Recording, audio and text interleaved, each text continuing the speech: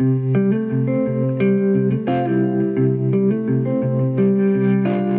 to 10-Minute Bible Talks, where we connect the Bible to your life in the time it takes to get to work. I'm Patrick Miller. A few years ago, a picture of a 24-hour fitness gym went viral. In many ways, this gym is totally normal. It's in a suburban strip mall, brown stucco, exterior walls, a big 24-hour fitness sign. But the strip mall is about 15 feet above the parking lot, which means that you need to take a set of stairs to reach the gym. Or you could take a set of stairs because there's an alternate option. There's also an escalator going up. Now, there's something hilarious about taking an escalator to a gym. Aren't you there to get fit, to work out? I don't know, maybe you just don't like cardio, so you take the escalator. Or maybe you're planning a tough leg day. But whatever the reason, most people take the escalator to avoid the hard work of climbing a staircase. Why do you read the Bible? Why do you listen to this podcast? On the one hand, I hope it's not because you think doing so will earn you God's love and favor. No, hear this. Jesus has already won you God's love and favor on the cross apart from your works. And yet, I think precisely because we know God is at work in us, it's appropriate to say that we read the Bible to, by God's grace, become spiritually fit. Many parts of the Bible are fairly easy to understand. Stories, letters, even worship songs in the Psalms. But other parts are much more difficult. Revelation is one of those parts. And today we begin the part of Revelation where John begins to unveil his visions. These visions were probably not easy for his original audience to understand, much less for those of us who live millennia later. So I've got good news and bad news. The bad news is that there's no escalator to this gym. There's only one way up. We take the stairs. But here's the good news.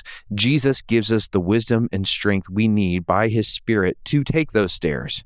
When we started this podcast, one of my goals was that anyone who listened to it would slowly begin to feel as though they don't need it anymore. Because over time, they learned from us how to read God's word, and maybe you don't need us anymore. That's great. That's my goal over the next few weeks as we enter the challenging parts of Revelation. Your legs may hurt by the end of this. You may need to pause and catch your breath, but I hope by the end of it, you'll find these stairs a bit less daunting.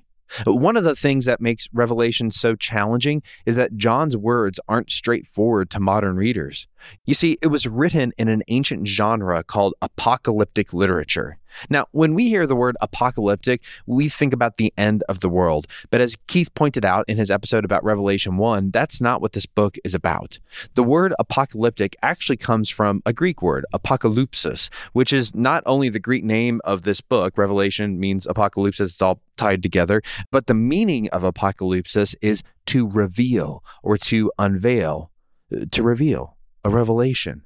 You see, that's what apocalyptic literature did. It pulled back the curtain on ordinary, earthly, human life, and it unveils or reveals what's happening behind the scenes in the spiritual realm. For example, an ancient person might see Rome only as a city, but in apocalyptic literature, Rome is unveiled as the horror of Babylon. That's the spiritual reality of Rome. Pull back the curtain on Emperor Nero, and in Revelation, he is now a terrifying, monstrous beast. This is why that beast is marked with the numbers 666, which is the numerological form of Nero's name. Now, I know this can sound like really complicated stuff, but I want you to get at the core of what I'm saying. Revelation is about unveiling, revealing what's happening in the spiritual realm that we cannot see. So that said, we are never meant to take what we see behind the curtain as a literal depiction of the future. Instead, what we see behind the curtain is a spiritual, symbolic depiction of the events that were happening at the time in which Revelation was written. So there's a lot of challenging stuff here: symbolism, imagery, the unveiling of reality. There's no escalator to the top of Revelation. If we want to appreciate its spiritual treasures, we got to take the stairs, which finally takes us to Revelation 4, a passage rich with symbolism and imagery. And it's no surprise that when John pulls back the curtain on earthly reality, he doesn't immediately see an image of Satan enthroned or human emperors and potentates in power. No, what he sees first and foremost is the most important thing: the throne of heaven itself. You see, this is the most fundamental reality about reality. God really is in charge. Jesus truly is sovereign. Whatever pain or hurt or persecution we may experience in this life, none of them signify that Jesus is on the retreat. No, most fundamentally, he is the king of all creation who is worthy of all worship, including yours. And in Revelation 4, John enters that throne room. He doesn't focus on describing the person on the throne, but in Revelation 4, he focuses on everything around the throne. And from top to bottom, everything around the throne is designed to symbolize the fact that Jesus is in fact king over all creation. Let's just read this section together, and I'll briefly explain the symbols as we go through. We'll pick up in Revelation 4, verse 4. Surrounding the throne were 24 other thrones, and seated on them were 24 elders. They were dressed in white and had crowns of gold on their heads. Now let's pause. The 24 elders represent the whole of redeemed humanity, the 12 tribal heads of Israel plus the 12 apostles of the church. John is telling us that Jesus rules over his redeemed people. Verse 5, from the throne came flashes of lightning, rumblings and peals of thunder.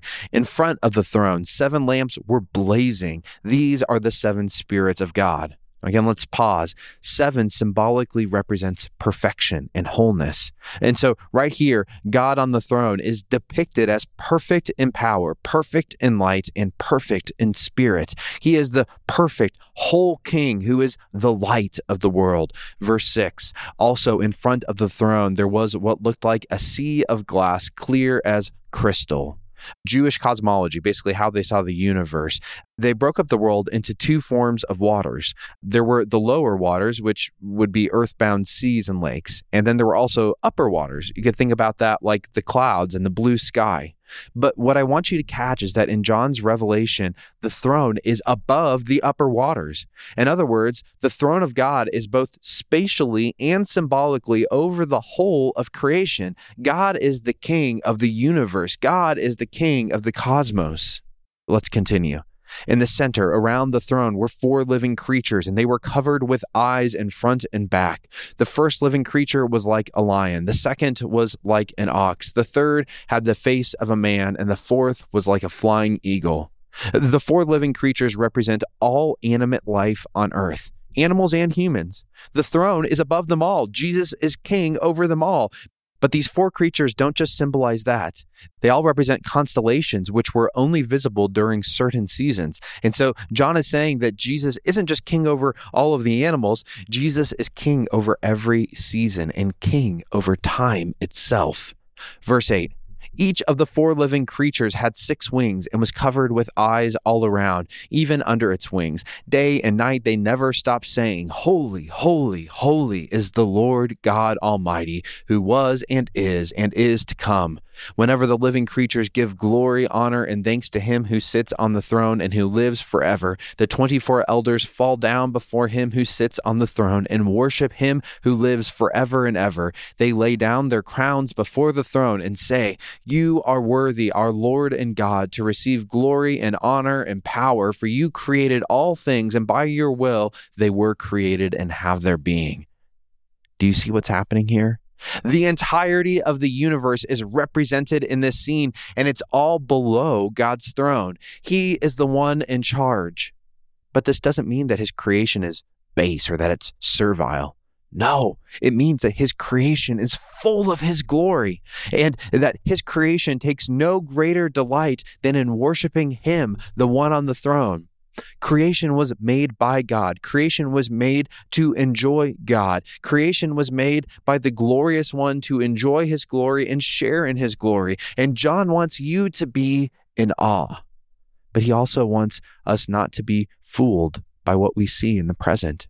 It's so tempting to believe the opposite of what this vision is saying, to believe that God's throne is below creation, that Jesus isn't really in charge, that we're all just victims of history or circumstance or the country that we live in, that my life isn't really in his hands. But the truth is that whatever you feel Jesus is least capable of caring for, well, Jesus is actually the most capable because he is the king. So cast all you have before him today. Fall on your knees with all creation and sing, Holy, holy, holy is the Lord God Almighty, who was and is to come. 10-Minute Bible Talks is a crowd-funded project. If this podcast is helping you grow in your faith and you want more people to experience what you're experiencing, would you consider joining our team by giving? Even a monthly gift of $10 can make a big difference. All gifts are tax deductible. Just click the link in the show notes and join our team.